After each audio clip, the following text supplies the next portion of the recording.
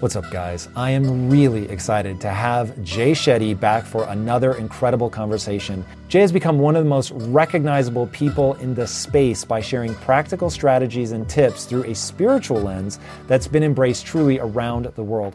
Today, we're talking about what it takes to master yourself in relationships and love, how to start making even 10 minutes of solitude your most powerful time, and how to master the art of self-talk. I hope you guys enjoy listening to this episode as much as I enjoyed recording it. And if you do, please leave a review on the podcast. It really is the best way to support us so that we can help get more people just like you to reach their full potential and truly become legendary.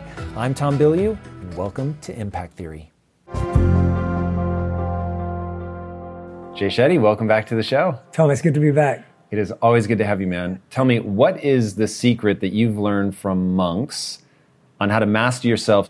I think one of the first things that I'd suggest and explain to people is that when I lived as a monk, a lot of the wisdom that we studied and the Eastern literatures that we spent time excavating, those were not aimed at monks. Those were just aimed at humanity. When they were written, you're saying? When they were written. They weren't... You're talking about the Vedas? Correct. What are the Vedas exactly? So the Vedas are 5,000-year-old texts that literally talk about everything from Ayurveda, which is the science of health.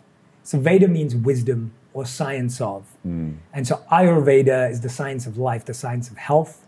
You have their own version of Vastu Veda, which is closest to Feng Shui. So like how to design your home, how to set up different things around your home for purposeful aesthetics. You have the science of warfare in the Vedas. Whoa. So there's a whole text dedicated to How do you reconcile that?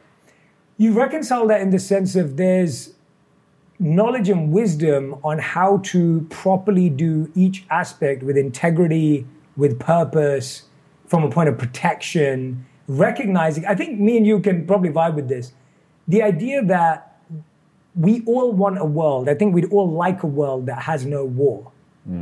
But if we live in a world pretending that there is none of that, and then we're not prepared for it, that sets us up worse. And I think whether you look at that on the macro of war, or you look at on the micro of anxiety or stress or pressure, if we pretend that stress doesn't exist, it doesn't make it go away, it doesn't make it better, but being prepared for it actually allows us to potentially avoid it, potentially navigate it with more integrity and authenticity. And today I feel like when you don't have codes for difficult things in society, you see people make really bad mistakes. You see people not having a code book or a rule book on leadership.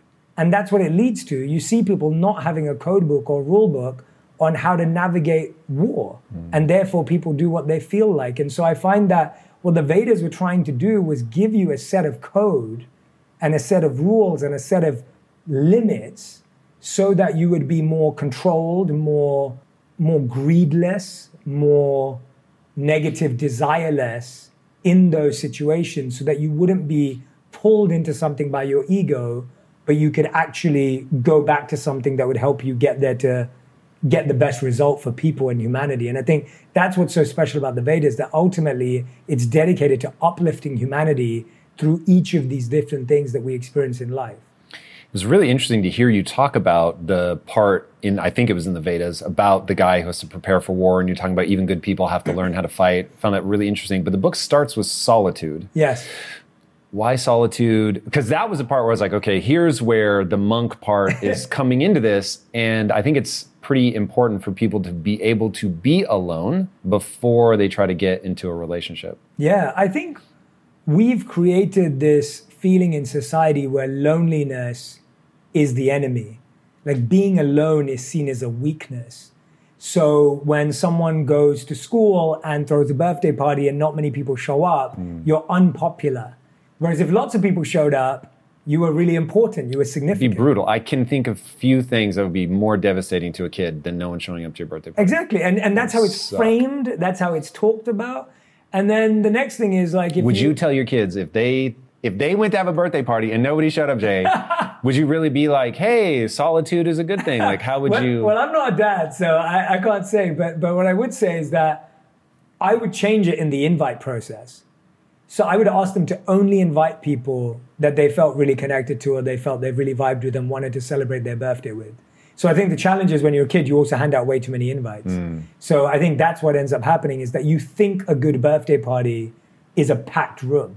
And even, I mean, people still feel that till they're 50, 60, 70. Like, that doesn't Until go away. they're dead. Huh? Yeah. Until they're dead, Yeah. right? Like, you feel a good birthday party or a good event. Even when people say, like, when I die, like, if there's loads of people there, that will be a thing. I think we've just programmed ourselves to believe that if we're not surrounded by people, we can't celebrate and we can't be celebrated. It has to be about scale of how many people are there. And I would say that's one measurement, but the other measurement is the depth of how well they know you. I know tons of people who threw a great birthday party at 50, 500 people showed up, and they felt, I went to a birthday party this year. It was a big birthday party, and I was speaking to the person whose party it was, and they were like, so many people invited people I didn't know to my birthday party, and they felt lonely at their own birthday party.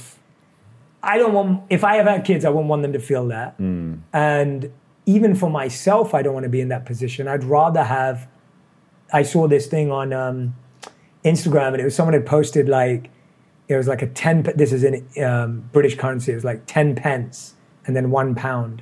And so 10 pence is larger circumference than the pound, but the pound is greater in value.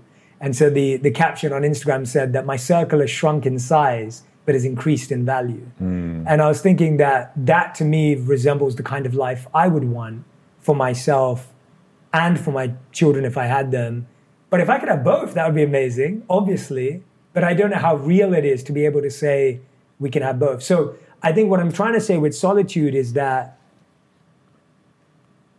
if there isn't a sense that I am happy with myself, with my own company, with the thoughts that circle around in my mind, imagine how complex that is when you add another confused individual who's not happy with their thoughts, not happy with who they are, not happy with their mind. And now in a relationship, you're putting two confused people together.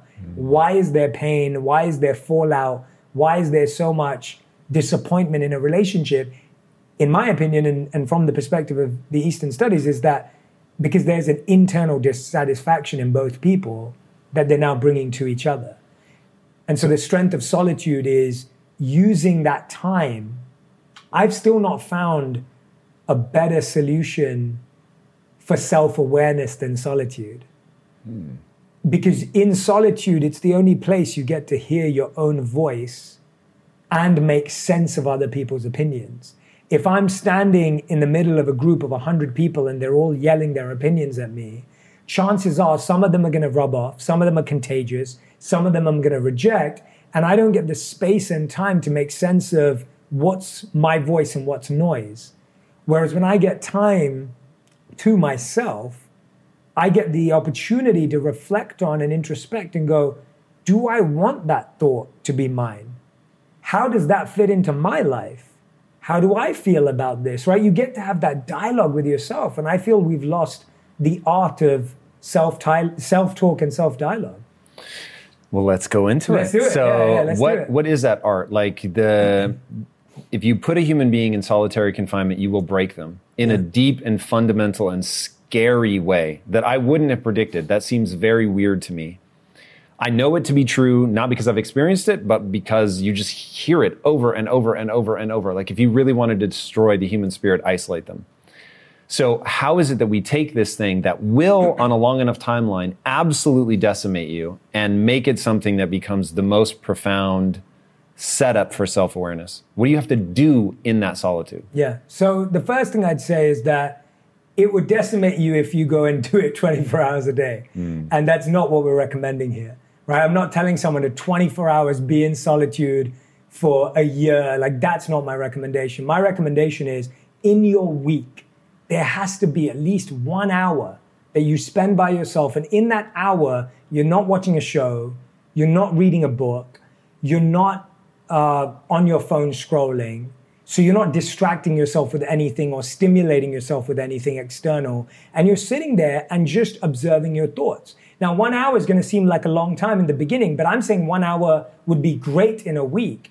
If you're starting that at 10 minutes, that's brilliant. That's enough. But the goal Is it enough? Like, are It's you enough to being get started. kind? Are you trying to let people off the hook? Are you worried about people flaming you in the comments? Like, you meditate 2 hours a day, if Yes. I'm not mistaken. Yes. So what should people do for real? I do believe that 10 minutes is a good place to start because I do feel that But you shouldn't stay there? You shouldn't stay at 10 minutes, it should grow. I think I look at it as like when you do a cold plunge, right, for the first time. So the first time I did a cold plunge, I was doing it with a friend and they'd been already doing it for a long time. And I didn't want to walk out and look like I couldn't do it. And so I stayed in Jay's there. in hypothermia. Yeah, literally. Yeah. So I stayed in there for longer than I wanted to the first time I did it. So if I did it myself the first time, I think I would have been there for 30 seconds. The first time I did it for 5 minutes because I was in there with someone who was in there. So we're fully submerged 5 minutes. It was great. Fully submerged up to here, right? I'm not fully submerged. Right. And so when I look at that and I look at something that I found challenging when I did it, I was like, if someone had told me I had to be in there for 10 minutes the first time I did it, I potentially would never have got in, right?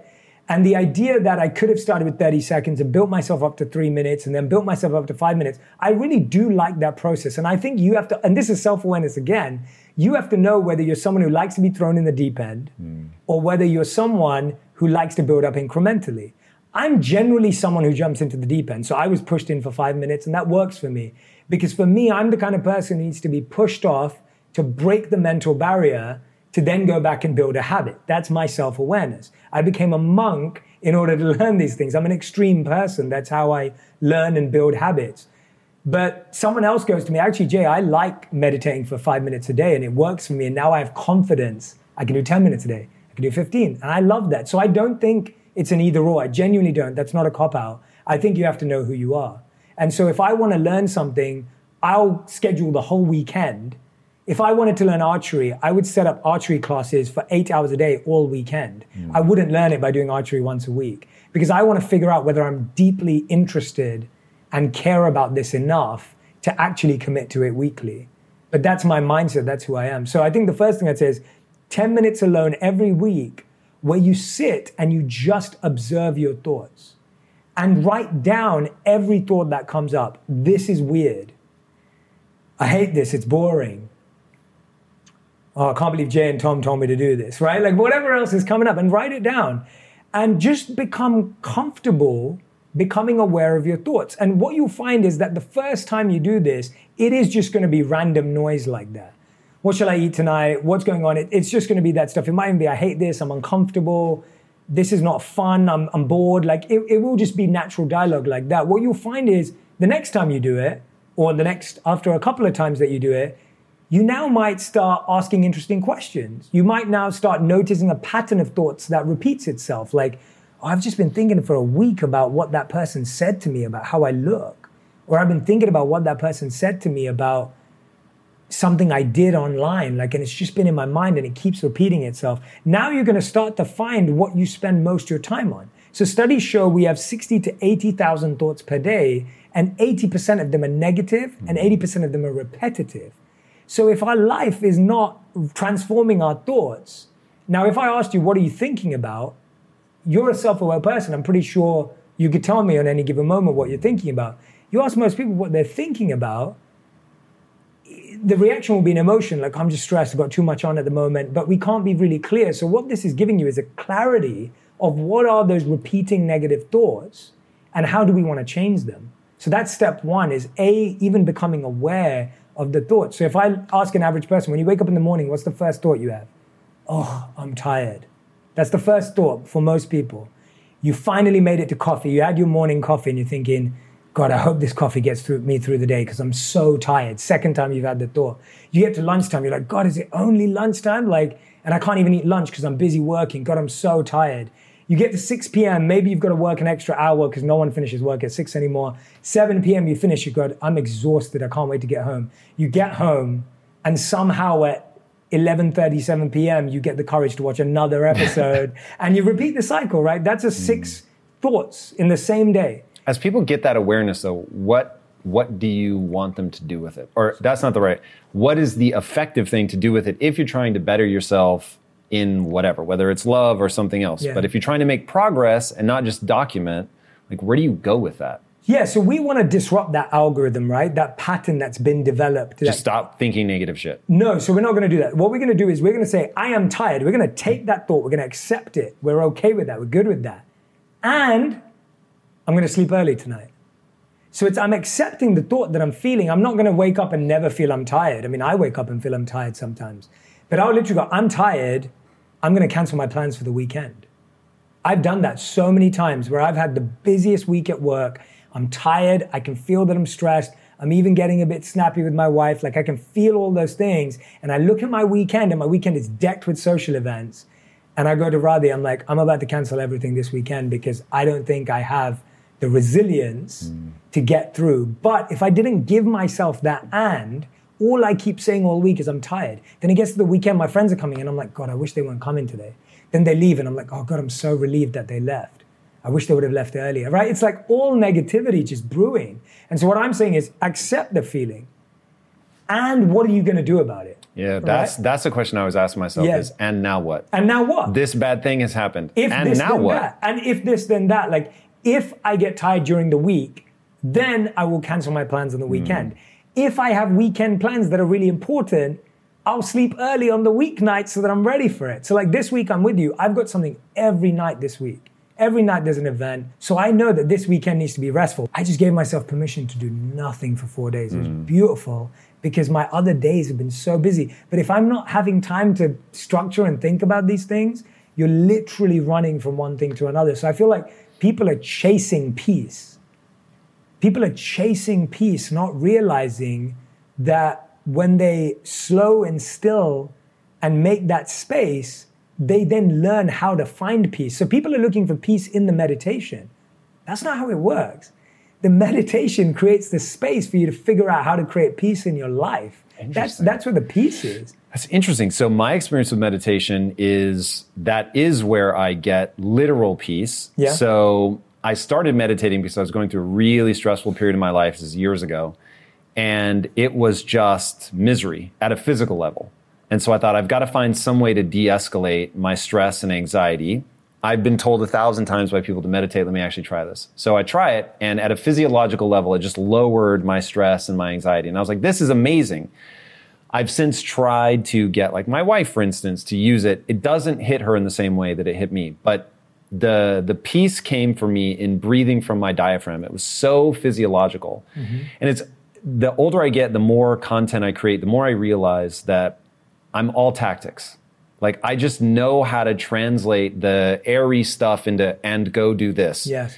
And so I'm curious, if you just sat and meditated, you're saying that's not going to bring you peace. You have to solve this riddle of all these pieces bouncing around in your mind. I'll take back the categoric way I said that. So I guess what I was leaning towards is I'm not saying that meditating itself can't be a peaceful experience, but I feel a lot of people who have stressed out, busy lives are just looking for a break from it. And it can provide that, but sometimes it can't because you're too stressed and busy. And a lot of the times a healthy way of using meditation is to make sense of stuff so that you can go back to your life and apply it. So for some people, it is peace, and that's fair, and I agree. I do find peace in meditation. But for some people, it's giving them that break and that gap between experience and reaction. It's giving them that gap between stress and struggle that allows them to reorient themselves and say, this is what I need to switch, this is what I need to move.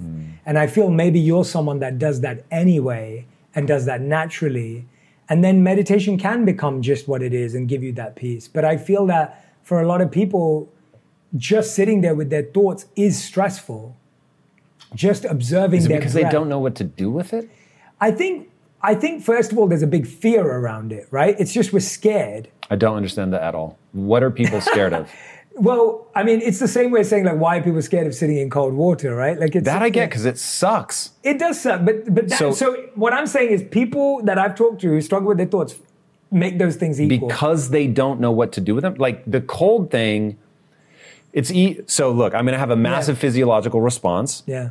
Not fun. I'm doing it for reasons, so I do it. I can stop doing it at any time. Yeah. But a thought doesn't have to be painful in the way that cold exposure, like even Wim Hof says, I don't like being cold. I do it because it serves a purpose. But even he says that the loss of love was more painful than any of the cold he's been through, right? Like that thought of losing someone you love is far greater than the pain of sitting in. Do you think that's like the background thing that's really messing with people? Yeah, like I feel like I was even talking to Amar from Yes Theory. I don't know if have you ever had them? I know Yes Theory, but I've never met them. So they do loads of crazy stuff too, right? And they've gone, and so I was talking to Amar, who's one of the Yes Theory guys. They're awesome guys, and he was saying to me that. So this is really fascinating. And I love where we're going with this, by the way. And please keep going there, because I could only have this conversation with you. So I'm very happy right now.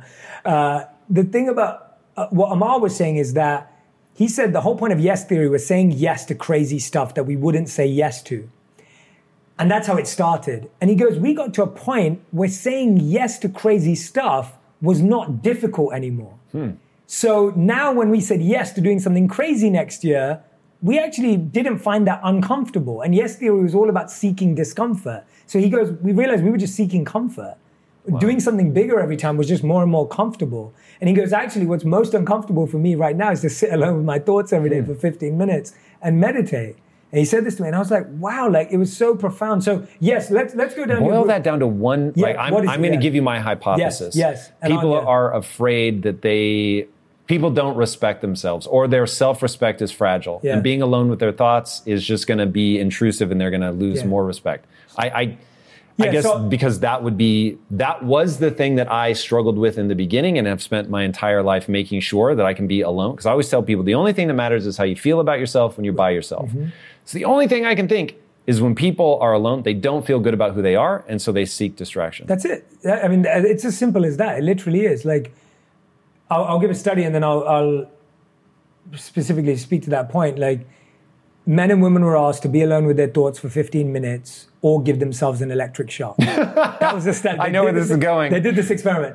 30% of women chose an electric shock. Wow. And 60% of men chose an electric shock. Oh, wow. I had that backwards. I would have guessed the other way. And when asked why, they said because they didn't want to be alone with their thoughts, because we're scared of our thoughts. Now, your hypothesis is accurate. I would agree with it. I think the biggest thing is that when we're left alone to ourselves, we hear things that we may not be comfortable with. I don't like where my life is going. I'm not happy with how I look. Everyone else is doing better than me. Oh, they just got proposed to and I'm still alone. All those thoughts get space to actually be heard. Whereas when you're scrolling, it's like, oh, they got proposed. Oh, cute bunny. Oh, like you're not even listening. You're scrolling a thought. That's literally, we're scrolling away thoughts. And that gives us a sense of comfort that we don't spend longer than 3 seconds on a thought. But then when you're asked to spend 3 minutes or more on a thought, that thought gets to like grow and build and become scarier and bigger, almost like a monster. That unknown of it, right? It's like, I think that what people are most scared of is they've been trained to numb themselves. We live in a society that knows how to numb emotions and numb feelings, right? I'm so upset about something, I'm going to go and drink alcohol to numb that feeling, to not experience that feeling. I messed up at something, I'm going to go and gamble away my money to numb the feeling that I felt. I'm going to go and watch something on TV because I just want to numb how I feel right now. Now, I'm not saying that I don't do any of those things to numb a feeling when it's really painful, or that we shouldn't ever numb a feeling at all. But our goal is we just want to numb things away. And I don't think that's why sitting with your thoughts for 15 minutes is really hard, because there's nothing to numb it. There's nothing that will numb it. And even sitting in the cold, nothing numbs that apart from your own centeredness and breathing. You have to go to that. And I think that's why sitting alone with your thoughts is such a powerful practice. Because what you're saying, if you want to be happy when you're with yourself, being happy about yourself when you're by yourself. Yeah, being happy about yourself when you're by yourself, that requires you to not numb anything about yourself, because that's the full acceptance. So interesting. Yeah. So I've been thinking a lot recently about distraction, why distraction exists, because I think it actually serves a pretty powerful purpose. If we didn't have the ability, so there's a part of the brain called the basal ganglia, which is known as the gear shift in the brain. And for people that have obsessive thinking, they get stuck and the basal ganglia is not able to let them pass that thought into another thought. Now, I think one of my superpowers is my gearbox is amazing. And to the point where it almost becomes problematic because I'll forget about something that I was obsessed with thinking about, because my gearbox just like goes into the next thing. And so that has shown me that I can very easily get myself out of a loop. If I'm, on something that's super negative, I can get out of that. But for somebody who can't, you need that external distraction and doom scrolling. Like there was one period in my life where I had so much going on that even the thought of meditating was just like, well, then everything is going to come crashing down. And I was like, but I know better than to not meditate. So I need some sort of primer to soothe me enough to get me into meditation. And it was actually doom scrolling cats. Yeah. Not just cats, but like things like that, where it's like cute, funny, 15 seconds to digest the idea and then you move on to the next. Yeah. And I trained my YouTube algorithm on shorts to only show me like cute, fun things. And I would do that for like 7 minutes. And then I would go meditate. And I was like, wow, that is freakishly effective. Yeah. So you have to wall things off because if you doom scroll for 7 hours, you now never get anywhere. But if you don't understand how powerful distraction can be, enough to get you to the point where now you can take advantage of something like meditation, which is going to leave you alone with your thoughts. Yeah. It's really, really fascinating. Yeah, I love what you just said about distraction. I've always allowed myself 5 minutes an hour to be random. And I often I would either do a timer on my phone or at one point I was really into like hour glasses or minute glasses and I would just turn it over. What do you do in that time? So I would allow myself to scroll. I would allow myself to search random stuff on YouTube. I'd allow myself. So it's giving myself the capacity to be random. And what I found in randomness is that you connect really interesting dots. Yeah, that's why I like meditating. Yeah, exactly. And so I find like in space where I don't know what I'm going to type in, or I'd pick up a random book from my shelf, or I would find a random thing that I'm scrolling through. But allowing myself to do that for 5 minutes every hour allowed my mind to have that space, to have that gaps, to connect dots, but then return back. But that's us using distraction rather than just letting it be there, right? And I think when distraction controls you and drives you, and everyone knows what it feels like to be on a rabbit hole where you end up on some random website or some random YouTube channel. Everyone's been there. That's not a good feeling. Like, I don't think I want that feeling where I end up somewhere 7 hours later, whereas 7 minutes of randomness is really healthy and beautiful and can be amazing. And so why can't 7 minutes of stillness? Why can't 7 minutes of listening to sounds or ambient noises or nature sounds, right? I think there's also a sense of, I think it's reconnecting with our breath. There's an amazing study I talk about in the book about how when we spend time with people that we're close to or caregivers or people that love us, our breath and even our heartbeat can synchronize. Dude, that is so weird to me. It's so strange, right? Dude, humans sync up to each other. The one that freaks me out the most is that women will sync their periods and they all sync to the dominant female. That stuff gets super crazy. Wow, yeah. Super crazy. Yeah, it happens to my wife and her sister all the time. But yeah, I don't know which way around it is. But yeah. So that's the next question. About that. Yeah, but in today's highly unpredictable and rapidly changing world, the smartest move you can make from a financial standpoint is to actually understand how money works and how markets move. Because if you want to have any chance of investing your money wisely and growing your financial portfolio, you have to make a profit. And the only way that you're going to do that is either by setting and forgetting or actually understanding what's going on at a macro level. So whether you're a seasoned investor or someone looking for extra guidance, today's sponsor, Yahoo Finance, has got you covered with all the tools, data, and news that you need in one place to grow your knowledge base around what is happening in the world of finance and to make sure that you have the right goals and you're executing well. Yahoo Finance makes it easy to consolidate your accounts so you can effectively and efficiently manage your entire portfolio. Personally, I love how straightforward their platform is to use. It is very simple to get the information that I need, and Impact Theory's own chief financial officer is exactly the same, spending time helping me frame exactly what is going on from a global perspective so that I'm making the smartest decisions that I can. I definitely recommend that you check out Yahoo Finance for comprehensive financial news, news and analysis. Visit the incredible brand that so many great investors use at yahoofinance.com. It's the #1 financial destination, yahoofinance.com. Once again, guys, head there now, yahoofinance.com. If getting your hands dirty and taking good care of your car or cars is a passion of yours, then eBay Motors is here for the ride. Because I'm sure you remember when you first saw the potential in that beauty. And then through some elbow grease, fresh installs, and a whole lot of love, you transformed 100,000 miles and a body full of rust into a drive that's all your own. With over 122 million parts for your #1 ride or die, you can make sure your ride stays running smoothly with eBay Motors. Brake kits, LED headlights, exhaust kits, turbochargers, bumpers, whatever your baby needs, eBay Motors has it. And with eBay Guaranteed Fit, it's guaranteed to fit your ride the first time, every time, or your money back.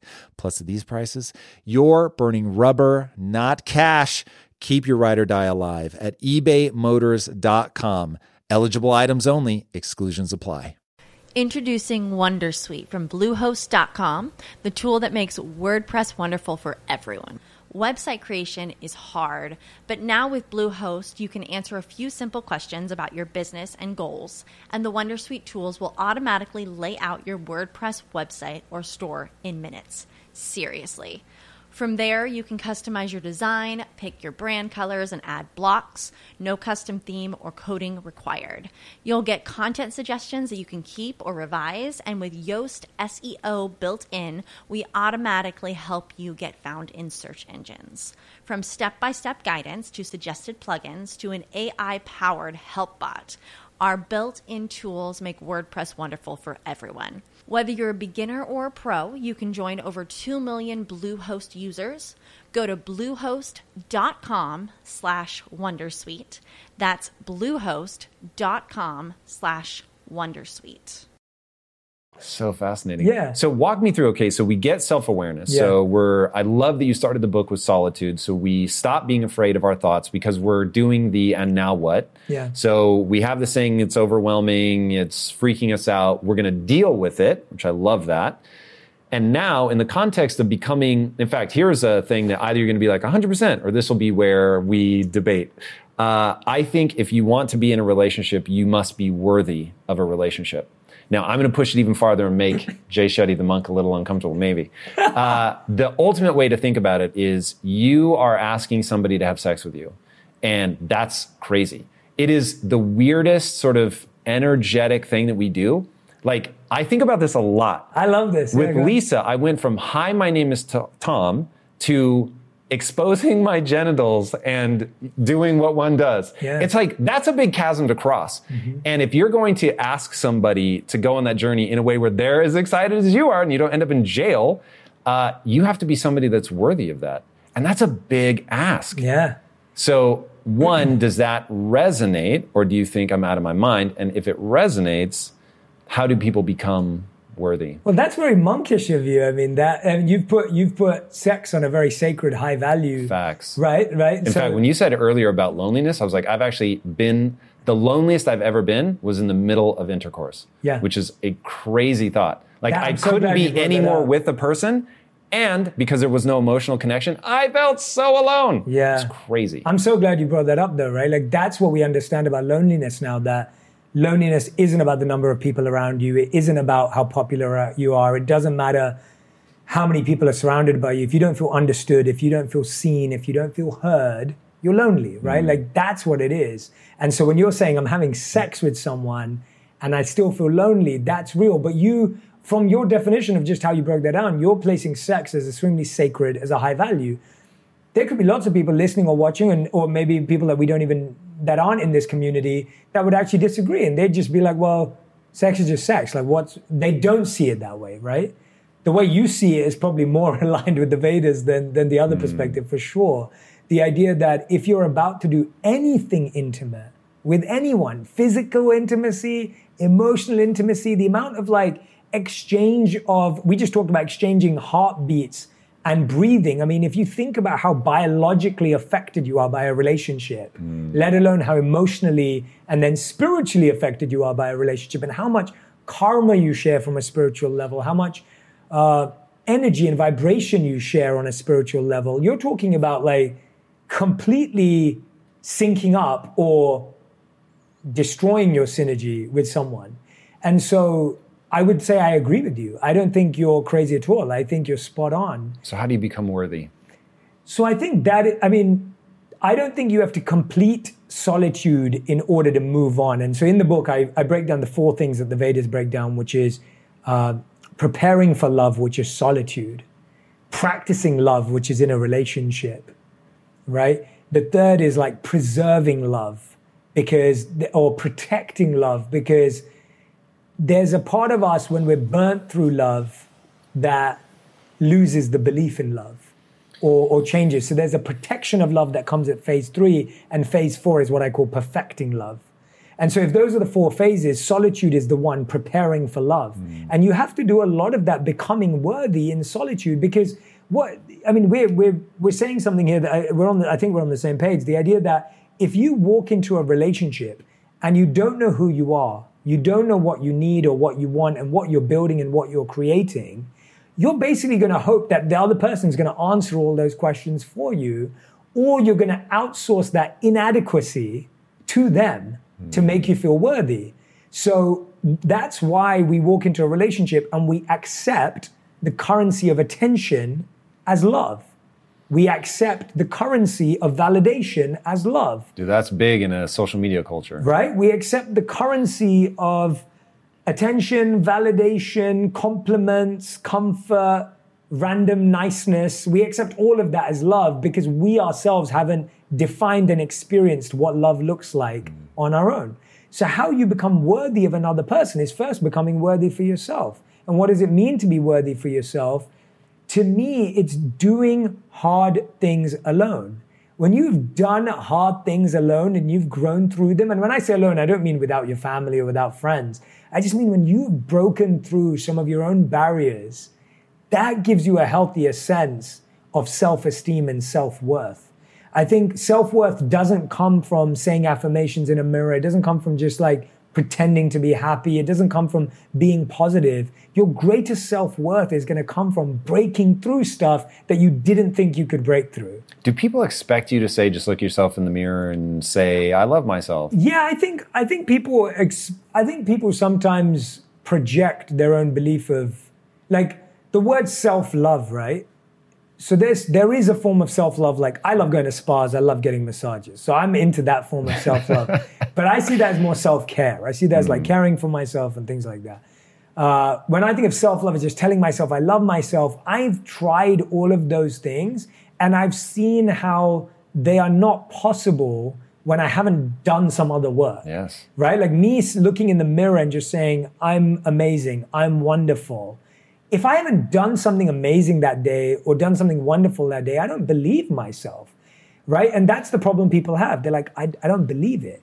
Now, there's 2 sides to it. I actually believe a lot of people have done hard things, but they don't give themselves credit for it. Very possible. So there's a big group of people, my mom included. I interviewed my mom recently, not on the podcast, I want to, but I did what I'm happy I did. I interviewed her at a dinner, just me and her, because I really wanted to get to know her story better. I realized That's that cool. I didn't feel Did like... you record it? I'm guessing not if it was at dinner. I didn't because... I did that with my father-in-law and recorded it. It was awesome. Have you shared that? No, and I would love to. Knowing the background of your father-in-law. Dude, that's interesting. We should ask Lisa because it was dope. Like that guy's story is fucking crazy. Yeah. It's unbelievable. And that's what I'm saying, that we don't even know the people closest to us, right? So love, again, anyway, but that's a whole other thing. But I sat down with my mom. I asked her questions like I would ask on the podcast. And I was talking to her and she was telling me that it's at like 15 years old, I think, 15, 16 years old, she was born and raised in Yemen. Oh, wow. And so she's living in Yemen. Yemen are trying, and it was called Aden at the time. They're trying to, the Brits who have colonized the country are fighting against the Yemeni soldiers, and she's studying for her exams while there's gunmen on her rooftop. Whoa. Like that's her story. And I'm like, Mom, like you've never told me how bad this was. You just told me you left Yemen because of the war and moved to England. Like that's the story I know. And all of a sudden I'm discovering that you are actually studying for an exam while there's people with guns on your roof defending, and you're in the middle of all of that. And you're 15 years old.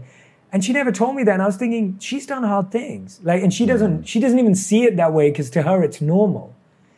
Interesting. Do you think she thinks it's normal, or do people confuse enduring, which is extraordinary, with, but I didn't actively choose it and therefore I completely discount it? Totally. Well, I mean, at least for my mom, I can say that she just sees it as her life. She doesn't see it as like hard or easy, or that's her kind of way she sees stuff. It's kind of how I feel sometimes. When I talk about my monk experience, it's very normal to me. Like there's a part, and I chose to do it. There's a part of me that's just like, it's normal. And people are like, that's crazy. Like, why would you ever become a monk after school? It's so bizarre. But to me, it's not that bizarre. And so it takes me a minute to be like, oh, wait a minute, it is pretty crazy, right? Like not many people do that. But I don't sit in that thought that often. And so I think what I'm saying is that this becoming worthy is breaking through some of your own barriers and limits, whatever they may be, which is what you discover in the solitude. And the more you break through those, the more you feel worthy for anything and everything, because you go, wow, I've done some really tough stuff on my own. I've like really pushed myself in this way. I've really tried something new. And now you're not looking for that person to fill your worthiness. You're not looking for that person to say, you're amazing and you're the best and you're incredible, because you've experienced your strength. Right? When you've experienced your strength, no one can make you feel weak. The right person will only make you feel stronger. Right? And that's the key. When you've already done hard things, the people around you will only make you feel stronger. That's why, they're great to be in your life, because they're not making you feel strong. They're making you feel stronger. Whereas what we often find is that... Whoa. They're not making you feel strong. They're making you feel stronger. Correct. So I'm saying like even in a positive relationship with us, like when I'm around you, right? And we have a healthy relationship. We know each other a fair bit. It's like, I consider myself to be self-aware and self-confident and have a high degree of self-worth. Totally open about it. I have no issues. No issues. No reasonable person will push back on that. Yeah, no issues with it whatsoever. And I feel that the people I like to be in my life are not people who I'm looking to support that or do that, but they're able to help me discover more about myself. So there's a sign of strength. So I had a client I was coaching with last year, and he did this for me, and it was really powerful. And I was like, I only like working with clients who also I learn from. So I have a selfish motive there, but it's special. And he said to me, he goes, Jay, I've never met someone who could... He said, I've never met someone who ties up spirituality, business, and practicality in one person like you do. And I'm not saying that to self-promote. I'm saying that because he gave me permission to be all three. And that made me stronger. I'll second that. And it was just really powerful. I felt so like freed by that statement to be all three, because it made me stronger. I know I am in those things, but that person made me stronger. That's what I'm saying that you gravitate towards when you already have a sense of self-worth. Whereas when you don't have a sense of self-worth, you look for the person who's saying, oh, you're really good at that. Oh, like, maybe you should work on, like, you're looking for someone to, like, make you feel better about yourself from 0. Whereas you're already at a 10 and someone's, like, finding new ways of showing you more of yourself. There's something beautiful about that. Agreed. I don't even know if I'm articulating clearly, but... Very clearly from my perspective. Yeah. So I think that there is a biological imperative hardwired into the brain that you must do hard things in order to feel good about yourself. And when I think about it from an evolutionary standpoint, and this is why I think rich kids implode, they just never had to do hard things. From an evolutionary perspective, I think it was just so hard to stay alive. Like for millions of years, it really was red in tooth and claw. Like to stay alive, you were kill or be killed. You were hunting, gathering, fighting other tribes. I mean, it was just crazy. And the people that were going to survive were going to be the ones that got a self-applied emotional reward for doing something hard. And when you do something hard and you recognize it, it needs to feel good. And if it does, then you will keep doing hard things, and you're the far more likely to survive than the person who's like, that sucked, there was no redeeming qualities. And so it's just like, when I think about that, because if I were to create a recipe for fulfillment, it's very simple. It's working really hard, doing hard things, to gain a set of skills that allow you to serve not only yourself, but others. That's it. Like, I love it. Yeah. That's the whole recipe. Agree. But it really has to be that you had to do something hard. If it came easily to you, it won't give you the sense of respect that you want. Like the stuff that I've gotten more easily in my life, I don't take a lot of pride in. It's always the stuff that I grind out like through pain and suffering and I endure. In fact, I want to read you a quote. This is one of my all-time favorite quotes. So here it is. I fucking love this, man. Yeah. To those human beings who are of any concern to me, I wish suffering, desolation, sickness, ill treatment, indignities. I wish that they should not remain unfamiliar with profound self-contempt, the torture of self-mistrust, the wretchedness of the vanquished. I have no pity for them, because I wish them the only thing that can prove today whether one is worth anything or not. That one endures. Who said I have the that? chills. That was Nietzsche. Dude, that is so raw. I definitely can't. I'm not gonna So good. like and subscribe. I think it. I get the sentiment. I would not wish it on anyone. That's amazing. Push back as hard as you can because I love this. So if you agree, in fact, where does it break down? Because this is why I don't have kids. That is what people need, in my opinion. Yeah. And I can't do it. Yeah. I can't. That's where we disagree, right? Like, as in, I get the intention and the spirit of it. But do you think they'll be a better person if they avoid it? I don't think you have to. I feel like for most people, life is already hard in some area. I don't think there's many people I know, at least where I grew up as well. But does it make them better or worse? Well, I don't think they have the tools, which is why we've dedicated what we're doing to that, right? Like, I don't think that when I look at the people I grew up around or the areas I grew up in, and it wasn't the worst of the worst, it wasn't the best of the best. I've been to Wood Green. It's not lovely. It's not lovely, right? It's not nice. Yeah, you've been there, of course. Yeah, it's not nice. And people made bad choices because they didn't have good role models, right? Like, people made bad choices because they didn't have good tools. They didn't make bad choices because of just where they were. It's because they didn't have access. Today we have access, and that's what we're trying to do, I feel, with our work. Because I look at myself and I could clearly, what's that called? Sliding doors. If I envisioned like where my life could have been if I didn't take a few steps, I could easily have been today addicted to some drug, getting involved in things that were highly violent, and finding my self-validation through gang culture. Like, I could have so ended up there. Like, I literally could pinpoint 3 decisions that could have totally took my life in that direction, and no one would know who I am today, and I'd be a very different person. Not because I'm a bad person or because I'm attracted to any of those things, just because I didn't have access. I got lucky, and I see that. The access that I got to the monks at an early age just transformed the trajectory of my life. But most people don't meet someone random. We follow the same people on Instagram. We follow the same people on YouTube. We all watch the same stuff. We listen to the same stuff. How many people in their last 7 days could be honest and say they heard from a random voice that was unexpected?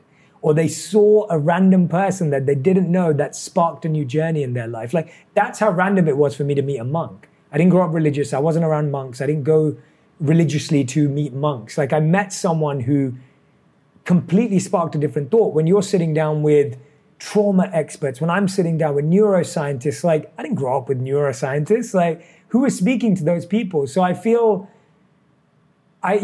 feel like with that, but going back to that statement, I wouldn't wish pain on anyone because I feel that life is already hard. I would just wish that people opened up their hearts and minds to the tools that would help them deal with that hardship better, and not try and rely on what they currently have in their toolkit. That would be my wish. If you ask me what my wish is for people.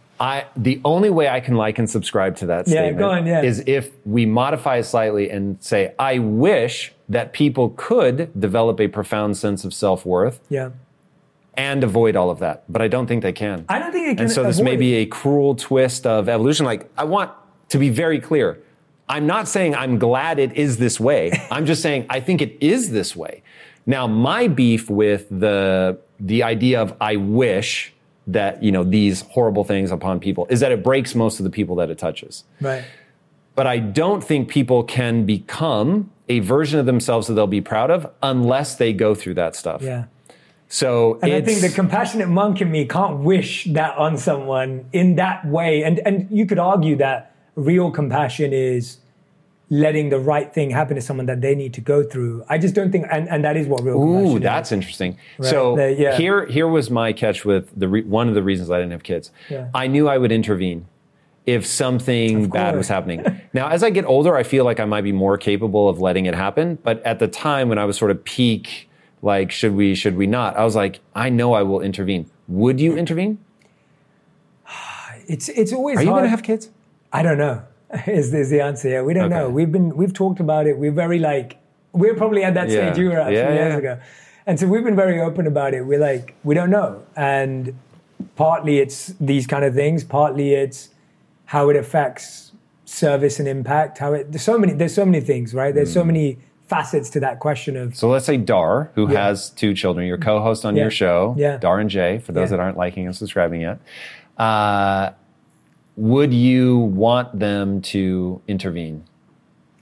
When I saw a couple of parents that I was friends with a few years back, and I remember that their 2-year-old was like putting her hands through a candle, like on the other side of the room. So we were all hanging out here, the 2-year-old's running around, and the 2-year-old's on the other side of the candle, and they're doing that. And my natural instinct at the time, this is probably maybe 8 years ago, my natural instinct was to go and be like, help that kid. And I'm always mindful of other people's kids too, because I just feel like something, and I was about to jump up and help her, and they were like, no, leave it. She's fine.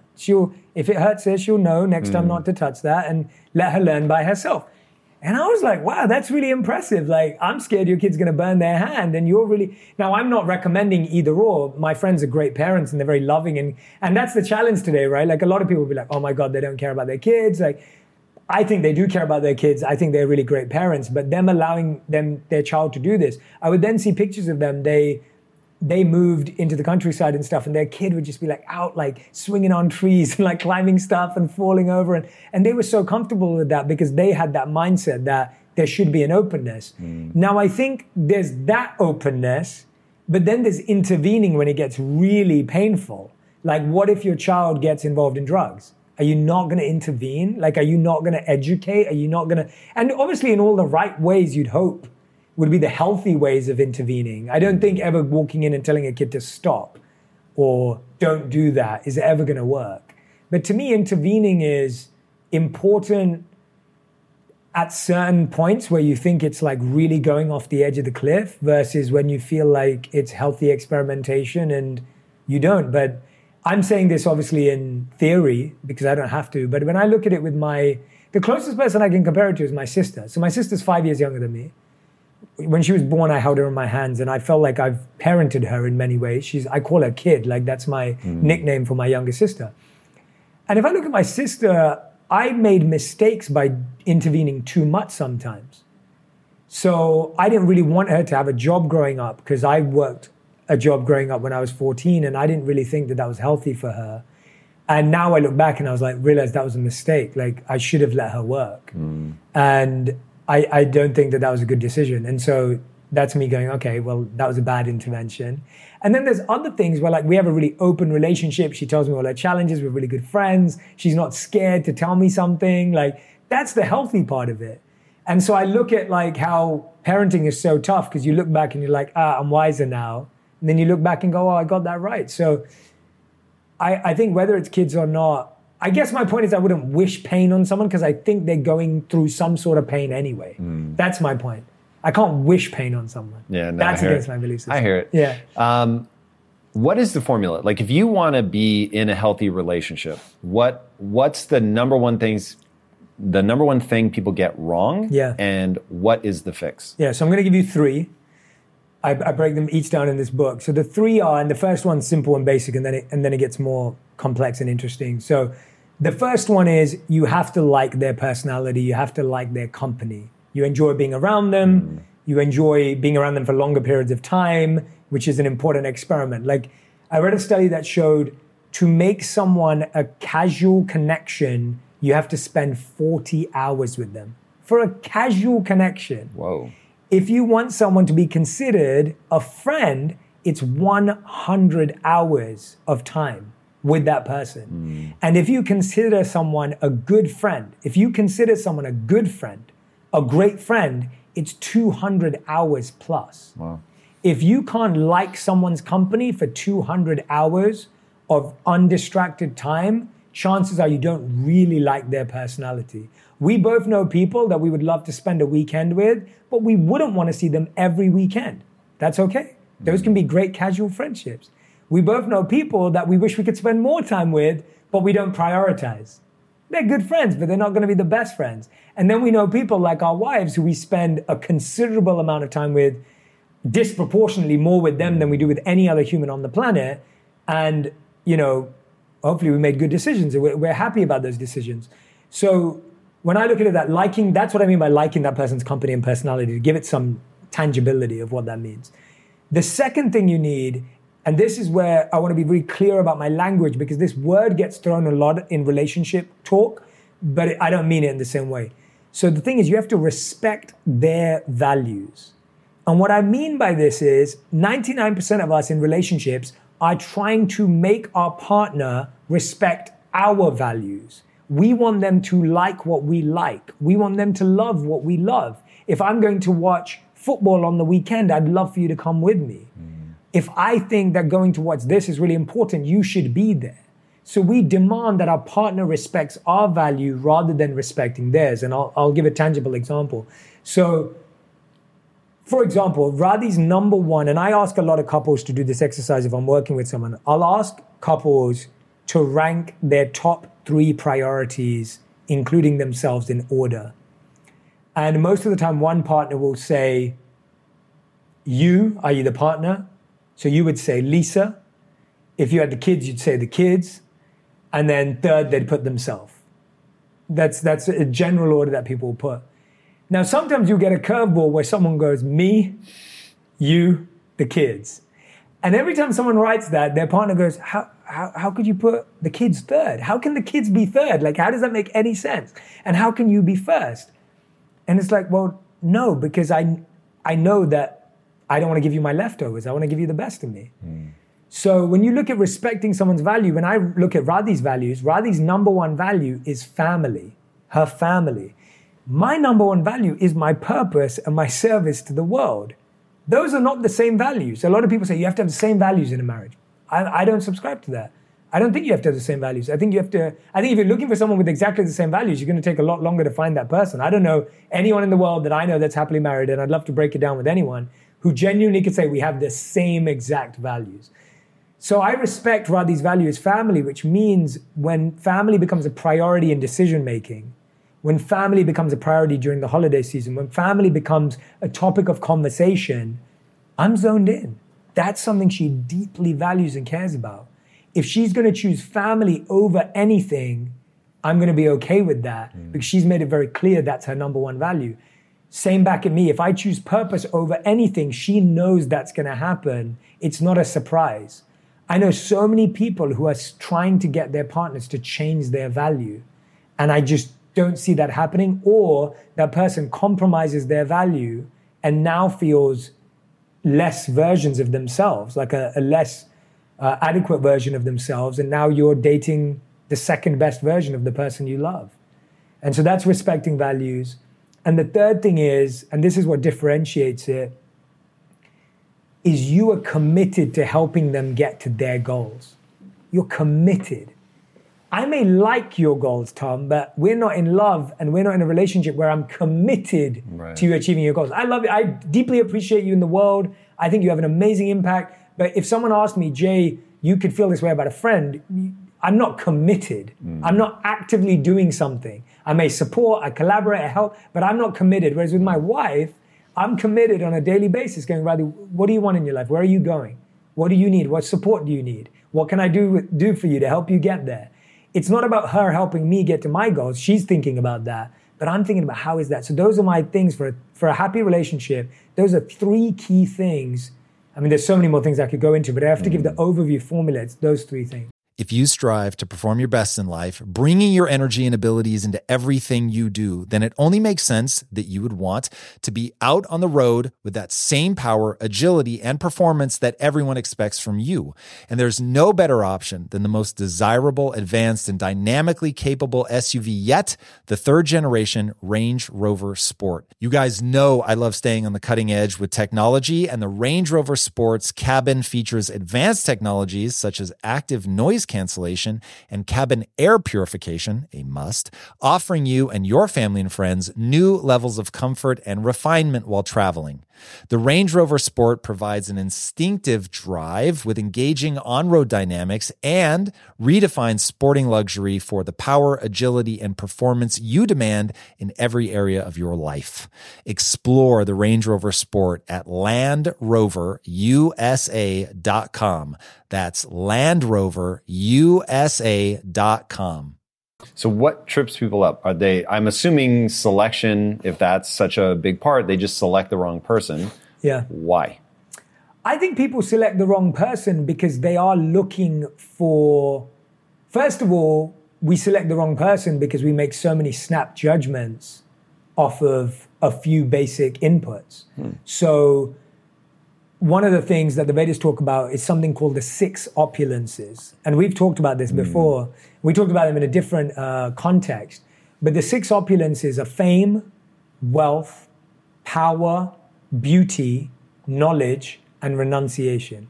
Those are the 6 opulences. These are 6 things people pursue, people value, people admire, right? We can all agree with that. I love that renunciation made the list. That talk about self-awareness. Yeah, it's a huge one. And so those 6 are the 6 opulences. And what we do in relationships, which is really interesting, is when we find someone has one opulence, we ascribe them other qualities. So if someone is wealthy, we assume that they must be organized and that they'll be organized in the home. If someone is attractive, we assume that they'll be able to articulate themselves effectively. If someone is powerful at work, we assume that they're really good at organizing date night, right? Like there's these qualities we start ascribing people. And so often what happens is one opulence does this halo effect into making you believe that this person has a lot more gifts and skills and qualities, rather than through research and learning and experience, you're just giving them away to that person. And we do this in interviews, right? We all know how the halo effect works in interviews. If you're interviewing a more attractive candidate, you're more likely to hire them. More attractive hostesses and waiters and waitresses get bigger tips. Like, this is just how human psychology works, but it's very risky when you choose a life partner based on how attractive someone was for 30 seconds. And so I find that selection goes wrong because of that, because we ascribe qualities because of one opulence rather than actually seeing those qualities. It's like me saying to you, when did Lisa realize she could trust you? I'm hoping it's not day one, because trust is something that has to be proven time and time and time again. Trust is something that she has to see time and time again. He said he was going to be there at this time. He turned up. He said he was going to show up for this moment. He showed up. That's trust. Trust is not built because someone was really nice to you. And so trust is something we throw away. And I can dive into the levels of trust too, but you know. Yeah, I mean, if those are the top-notch things, let's get into so it. I talk about 4 levels of trust. This is actually in Think Like a Monk, but it fully connects to this book. There are 4 levels of trust. My belief is that whenever you meet anyone, someone new, your relationship with them should start at 0 trust. Now, what we do in life is we believe that there's only 2 things in everything. We think everything's binary, right? Black and white, left and right. Trust, don't trust. Now, is 0 trust sitting at the 0 point between trust and distrust? 0 is sitting at no trust beginning, yes. Because you don't have an active, like, you're not looking at them suspiciously. Correct. So I'm going to give you the level. So the first point being that we see trust as too binary. I have people I trust and there's people I don't trust. To me, that's too limited and it doesn't help. Because what that means is if I like someone, I automatically trust them, which is massively unhealthy. And so what I'm saying is that 0 trust is correct between distrust at the bottom and then trust higher, but there's 3 levels in between. So when I meet someone, especially if you're dating them, you have zero trust in them. The next step is transactional trust. Transactional trust is, I know when this person says they're going to do something, they do it. I know there's an equal exchange in the transaction. If I say, I'm going to do this work and you're going to pay me this amount, I know you're going to pay me at that time. That's transactional trust. It's what you have with your employees. It's what you have with your teams. It's what you have with colleagues. We don't want this because it's not sexy. It doesn't feel like love. It feels too professional. It feels too corporate. But really, every single person has to go through these levels with you. The next stage is reciprocal trust, where you know someone loves you and appreciates you and will do good for you, but you're not counting, you're not checking. You know it reciprocates naturally, it cycles around. This is a healthy level of trust after some time where the transaction's been proven over and over again. Now you don't need the contract, right? Now you don't always need to sign it. And then the fourth stage, which I believe is practically impossible, is unconditional trust, which is that godlike trust that we all want in the person we end up with. The problem is we give unconditional trust away early, and then we fall down those levels to zero trust. And why we feel so let down by people, because it just felt like we fell down 4 flights of stairs. That's why breaking trust feels so deep, because you gave someone level 4 trust when you should have started at 0 and worked their way up. So let people earn your trust. When you talked about being worthy, let someone earn your trust. Let someone be worthy of your trust. Don't just give it because they're nice and kind and they bought you a gift, right? So why do you think we have that instinct? Is it just the halo effect of you are kind to me and I'm letting that spill over into other areas? I think we just want to be loved so desperately. We're so desperate for it because it's been put on this pedestal that this is the defining factor of success in life, is could you find someone to love you? Because then you'd be lovable. Then you'd be worthy. Then you'd have what it takes. If you were able to convince someone to spend their life with you, then you're worthy. And we're so desperate for that we will happily speed through those.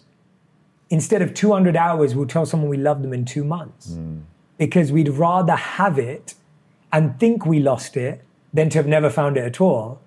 Because never having found it means we were never worthy. Whereas if we found it and lost it, and even if it wasn't perfect, at least there was some part of us that was lovable. And that's why we'll stay in toxic relationships. That's why we'll settle for people who are not worthy for us, because we'd rather feel like we're in love than actually build it. And I think that's the challenge, is that we live in such a feeling world as opposed to a building, creating world, which is a doing world, which is an action world. I start the book with this beautiful statement of this conversation between a student and a teacher, often attributed to the Buddha. And so a student goes up to the Buddha and says, what is the difference between I like you and I love you? And the Buddha replies, when you like a flower, you simply pluck it and throw it away. But when you love a flower, you water it daily. And to me, that is the difference, because we're so That's good, again, the chills. Yeah, we're so desperate to just smell that flower, observe its beauty for a few moments, toss it away. But that person who turns up every day and waters that flower and gives it the sun and gives it the soil, no one wants to be that person. But that's love. Then you have a beautiful garden. Then you have this beautiful view every day of all these flowers that you grew. And so to me, it's the desperation of the feeling of being loved is making us settle for less than. It's really interesting. Now, you say that nobody wants to be that person because of the effort and energy. Like, this is something that Lisa and I say a lot, and I'll be curious to see if you agree with this. I think you will. That love really isn't enough, just to be super cliche for a second. Yeah. That really a relationship isn't just about love. That's one of the components, but it's going to take a lot of work. Yeah. But work of the kind that you describe, watering it, making sure it has enough sun, wiping the leaves down, make sure there's no bugs on it. It's an attentiveness. Yeah. Investment, maybe. And it's unsexy, right? I keep using that word too, because it's not what's been portrayed. It's not what it's meant to feel like. It doesn't look like that Pinterest board.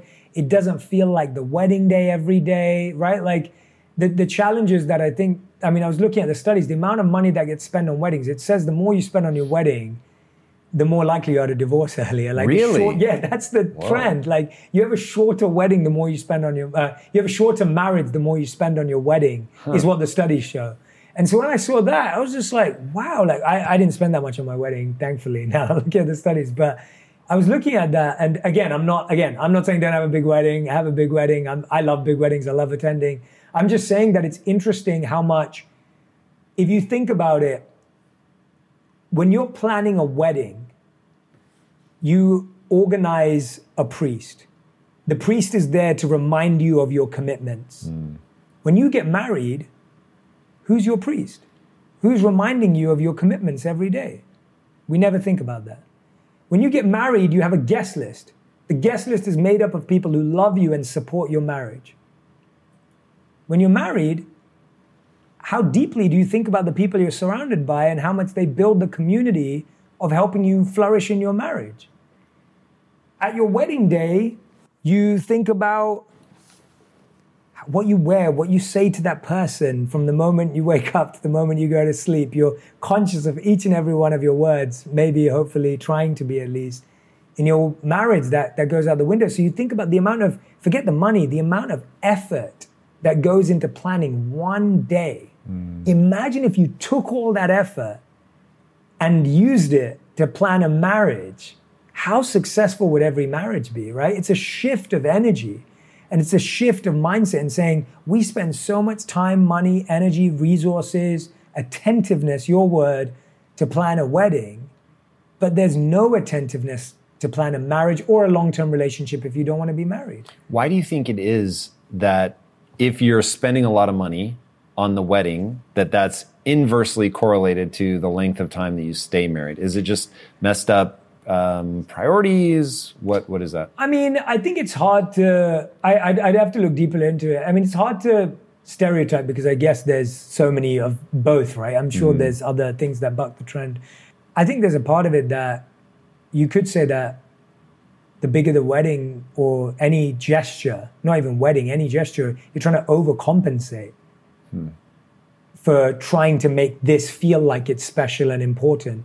I think sometimes people can throw their partners amazing birthday parties in order to make up for the whole year. What do you think about now? It seems like the trend, and I don't have the data, but I'm almost certain this is accurate, that people are getting married less and less and less and less. Yeah, I've seen They're having less sex, less kids. Like, it's a trend that freaks me out. Are you at all concerned? That's a great question. I'm not concerned about people not getting officially married if they're in committed long-term relationships that are healthy. I think it's a catastrophic error. Interesting. Why? Why do you think the certificate and the commitment is so important? Abstract it from the certificate. You need to do something. There is a lack of ritual in our lives now. So I read The Power of Myth when I was, I think maybe even before I met Lisa, but certainly before we got married. And the book was talking about how, hey, the big problem with society today is there's no coming of age ritual. Part of the reason the divorce rate is so high, he speculated, was because there was no like real ceremony that meant something that reminded people you're a different person on the other side of this. And so for me, I read that and was like, okay, when I get married, that's going to be it, one and done, never again, barring death. Look, you make this point in the book several times. If you're in an abusive relationship, get out. Yeah. I 100% agree with that. Assuming I'm not. That I wanted something that would really remind me that I was a different person. So I wanted it to be painful and I wanted it to be permanent. Yeah. And so I, as an act of a ritualistic scarification, I got a tattoo and got married and had the priests and the waving of the smoke and all that. And even though it was all in not only Greek, which I didn't speak at the time, it was in ancient Greek, so whatever few words I did know, I really couldn't hang on to. But there was something about the sense of ritual and importance of people in fancy dress and like all of that, that it really did allow me, because I was willing, to say, this is a big moment, I'm never going to be the same again, and then reinforce that by getting the tattoo. And the whole time I was getting the tattoo, I was focusing on the pain and saying, this is forever. This is a way of permanently altering my body so that I never forget that I've made a commitment. And I think people, if you're not even willing to go through a typical marriage ceremony, like, brah, your chances of going through, dude, look, first of all, I've been married for 20 years. I know what the fuck I'm talking about. And this went from, I was going to be the breadwinner wife stay at home, take care of the kids, to not having kids and my wife becoming an entrepreneur. If you don't think that was like some radical change, and through all of that, I just knew divorce isn't an option. So since I'm completely unwilling to be in a loveless marriage, how do we grow together? Yeah. And because it was like, well, I'm not going to be in an unhappy marriage and I'm not exiting the marriage, that only leaves making the marriage awesome.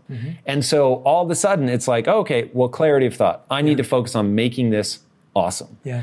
And when people don't have that, there's just an attitude of like disposability from sex to marriage. And look, I am not opposed to casual sex. I've had my share. It was mostly fun. There were a couple times, we talked about one earlier, where I was like, okay, well, even if it's a one night stand, I need to be interested in the person. That's my own personal realization. So I think people need to take that not more seriously, like terrifyingly seriously, because that person is going to shape you in ways you can't imagine. And if you go into that like, nah, whatever, like you're living your life by the law of accident. And so I see that echoed through society. So I love the idea of what you said about ritual. Like, I think rituals are powerful. They're important. I mean, they're totally part of Vedic culture. Like, rituals are everything. Like, rituals are those. Indian weddings are like days. 7 days. Jesus. 7 days. To make you realize how important this commitment is. Like, you get married to someone over 7 days and you meet all their family and they meet all of yours. Like there's an imprint, right? And that's what the word is, samskara. Like samskara means impression or imprint. These rituals leave imprints or impressions that are powerful to help you become new or to become more. And so I agree with that. And the only thing that I think I'm open to is that people take a little bit longer to decide before they commit. And that if you are in a marriage, that I think there are just so many people today that are married that aren't using your mindset of, I don't want to be in a loveless marriage. What do we do? Like I literally will, and by the way, I see you and Lisa as just like, talking to you about this stuff is so exciting for me because I love how you and Lisa love each other. I love how you talk about your rules. I love how you talk about your principles. I love how you talk about the lessons. And I agree with them. Like I think we're very aligned, and I'm very much earlier. This book isn't about my relationship. This book isn't about look at how successful my marriage is. I've not been married for that long. This book is about studies and the Vedas and science and the research and the tools. But the one thing I will say is that I check in with Radhi regularly, and I'll often do an alternative, and I'll say, is this relationship going in the direction you want? And I'll check in with it and I'll say, is this relationship actually going in the direction you want? If it is, great. What are we doing right? And if it isn't, what direction do you want to go in? And what does that require of you? And what does that require of me? And are we ready to commit to that? And that has been one of the healthiest questions for me to ask, because I'm like you, I don't want to live longer than a couple of hours in a loveless relationships when it's something within my control. Like I don't want something within my control to be painful for longer than it needs to be. I don't want to be in a relationship where I don't talk to you for a week. I don't want to be in a relationship where we argue for a month about the same thing. I didn't subscribe to that. Like that's not what I committed to. Like I didn't set my life up in a way to live with pain for years and years and years. And I saw that in my family and I was like, no way do I want to create that in my life. So I'm going to do everything possible. But what I find is that a lot of people are in relationships where there isn't a collaborative approach. Lisa and you are collaborators in this. Me and Radhi are growing into collaborators in this. It's like, if you're not with someone who's collaborative, it's really tough. I meet a lot of people who are like, I'm ready to do the work. I want to do the work. But then their partner doesn't reciprocate with any energy or any enthusiasm because they think we already did it. We got married, we had the kids, we both have a job, we have a house, what are you worried about, right? Like that's the response people hear. And I'm speaking to that person and saying, well, if you need to slow down getting married, it's okay. And if you are married and it's not going in the right direction, that's okay. But because I don't want to put pressure on people to think that marriage is the achievement. And I know you're not doing that either.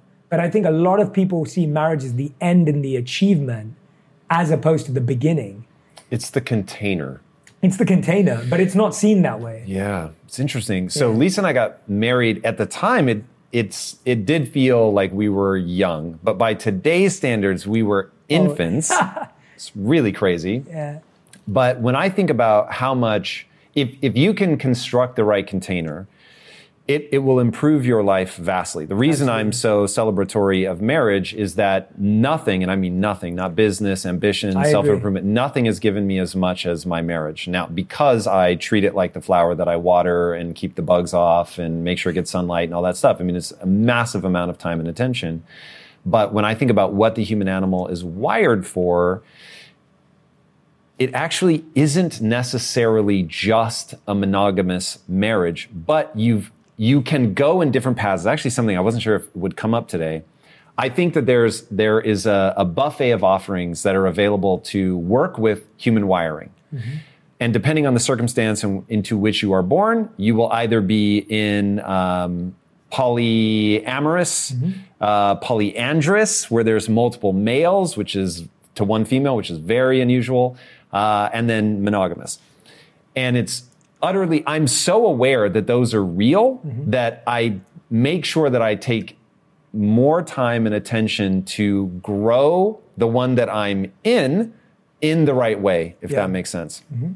So, but knowing that I do have the wiring to thrive within this, but I have to be very thoughtful about how we mix that cocktail. Mm-hmm. In the book, you talk about like defining love and making sure that you understand each other's fighting styles, and all of that gets really wonderfully practical. Yeah. You've got the fighting quiz where people can go figure out like, what's my fighting style? Do you put the same kind of attention on understanding whether the words you use are masculine energy or feminine energy? I didn't spend a lot of time in the book on masculine and feminine energy, only because I think that it's not in our current vocabulary. And it's not really how the Vedas ultimately treat everyone as a soul. And so that's already beyond gender and beyond energy, in the sense that we are all equal energy. So the Vedas come at it from a standpoint of you and me are made of the same stuff, consciousness-wise. There is no difference in the consciousness that you are and that I am, or anyone in this room, or anyone in the world. And therefore, I am not superior or inferior to any other individual. Hence, we can only ever be a team. So when you're really going to the core of the teachings that I kind of live my life by, I can't start to see better or worse or bigger or not. So I don't just look at Radhi as a team member on the fact that she's my wife. I see her as a team member because I see her as consciousness and divine energy, which is the same as the energy that's within me, because I'm not this body, right? Like, I genuinely believe that at the core of my being is that I'm not a physical body. And so it's very hard for me to get lost in conversations around physical body and gender-based or masculine, feminine energy, because at the core of it, that's not how I'm structuring my life. How does that influence the way that you think about it? Because I'm the exact opposite. Yeah. I am of this body, nothing else. When I die, it's a light switch. I'm gone. If you take a needle and jab a part of my brain, it's going to impact how I'm able to process the world. So it's very direct which is probably a big part of the reason I'm so tactical. I just view the world through that lens. It is my temperament. So if you don't have that, would you call yourself a dualist, like where spirit and body are completely separate? No. So it's like, so in our philosophy, it's called simultaneous one and difference. So it's both. It's like you have I'm living in this body, but I am not this body.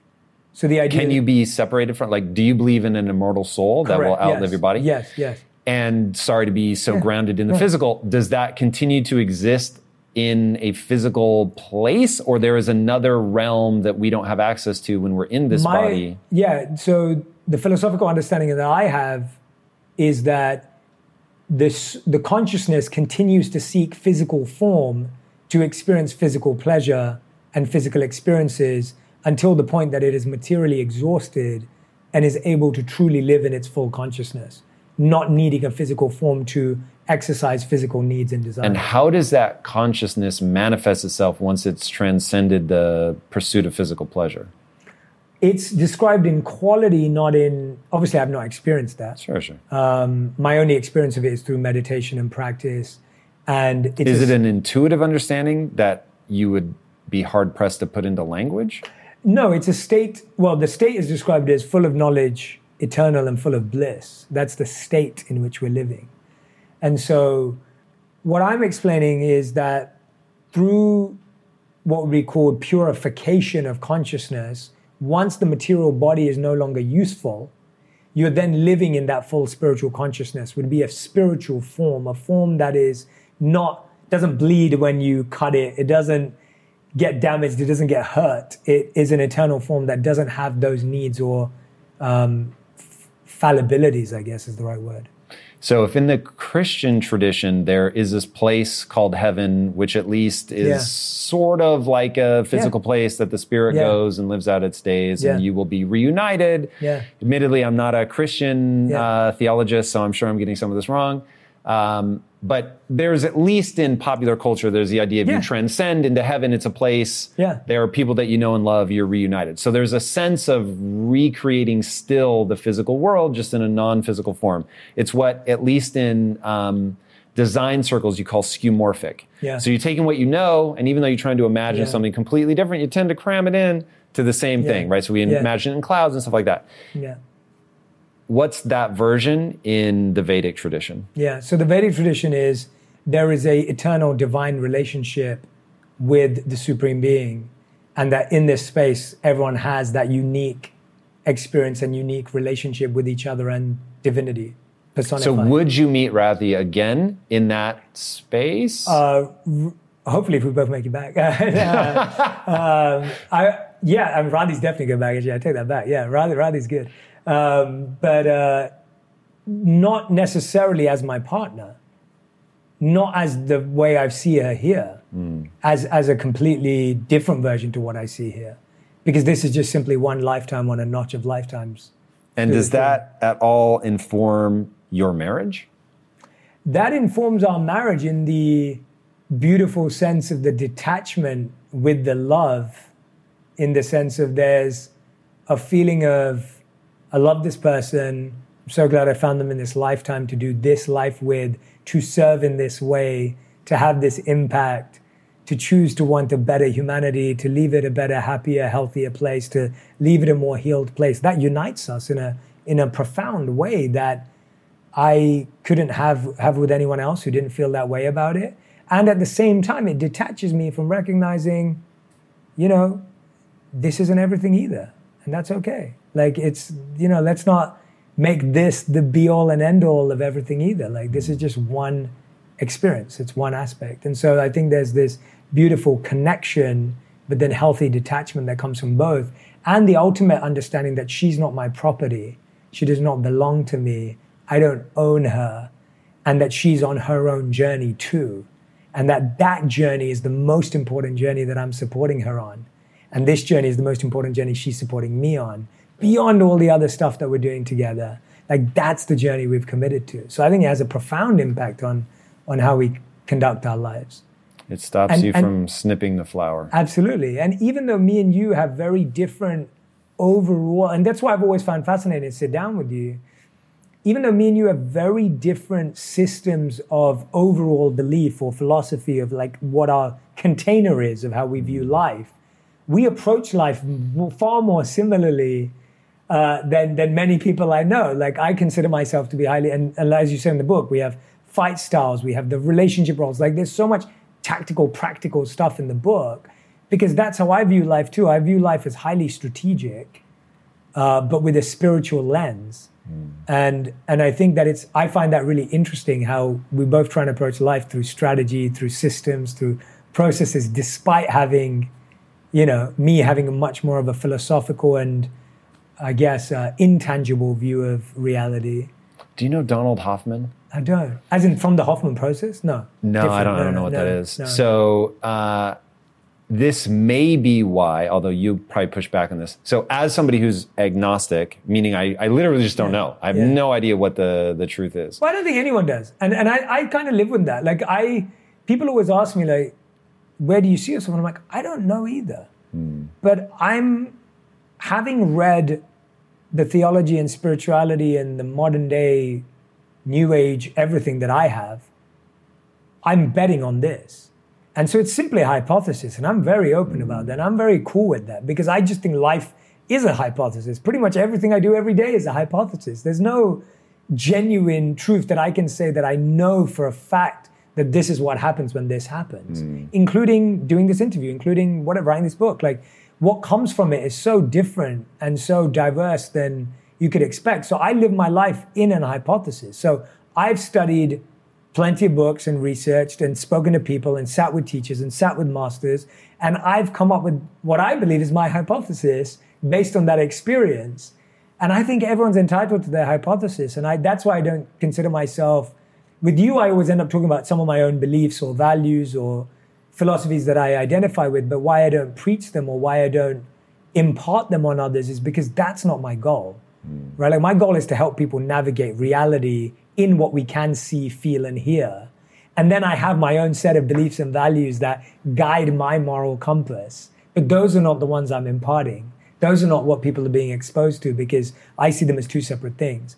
My compass on a deeper level is different to the work I'm doing in the world to help people navigate this. This is all based on fact and truth and experience and, reality. The book is based on that. Think Like a Monk is based on that. But the beliefs that I have are a hypothesis. Those are not the ones I'm sharing. I love that. Yeah. Where can people follow you as you explore your hypothesis? The best place right now is 8rulesoflove.com. That is the place to find my new book, 8 Rules of Love, which will guide you through everything from finding love, keeping love, dealing with heartbreak, and then finding love again. That would be the best place to find me right now. I love it. Yeah. Thank you. Boys and girls, if you haven't already, be sure to subscribe. And until next time, my friends, be legendary. Take care. Peace. Thank you, Tom.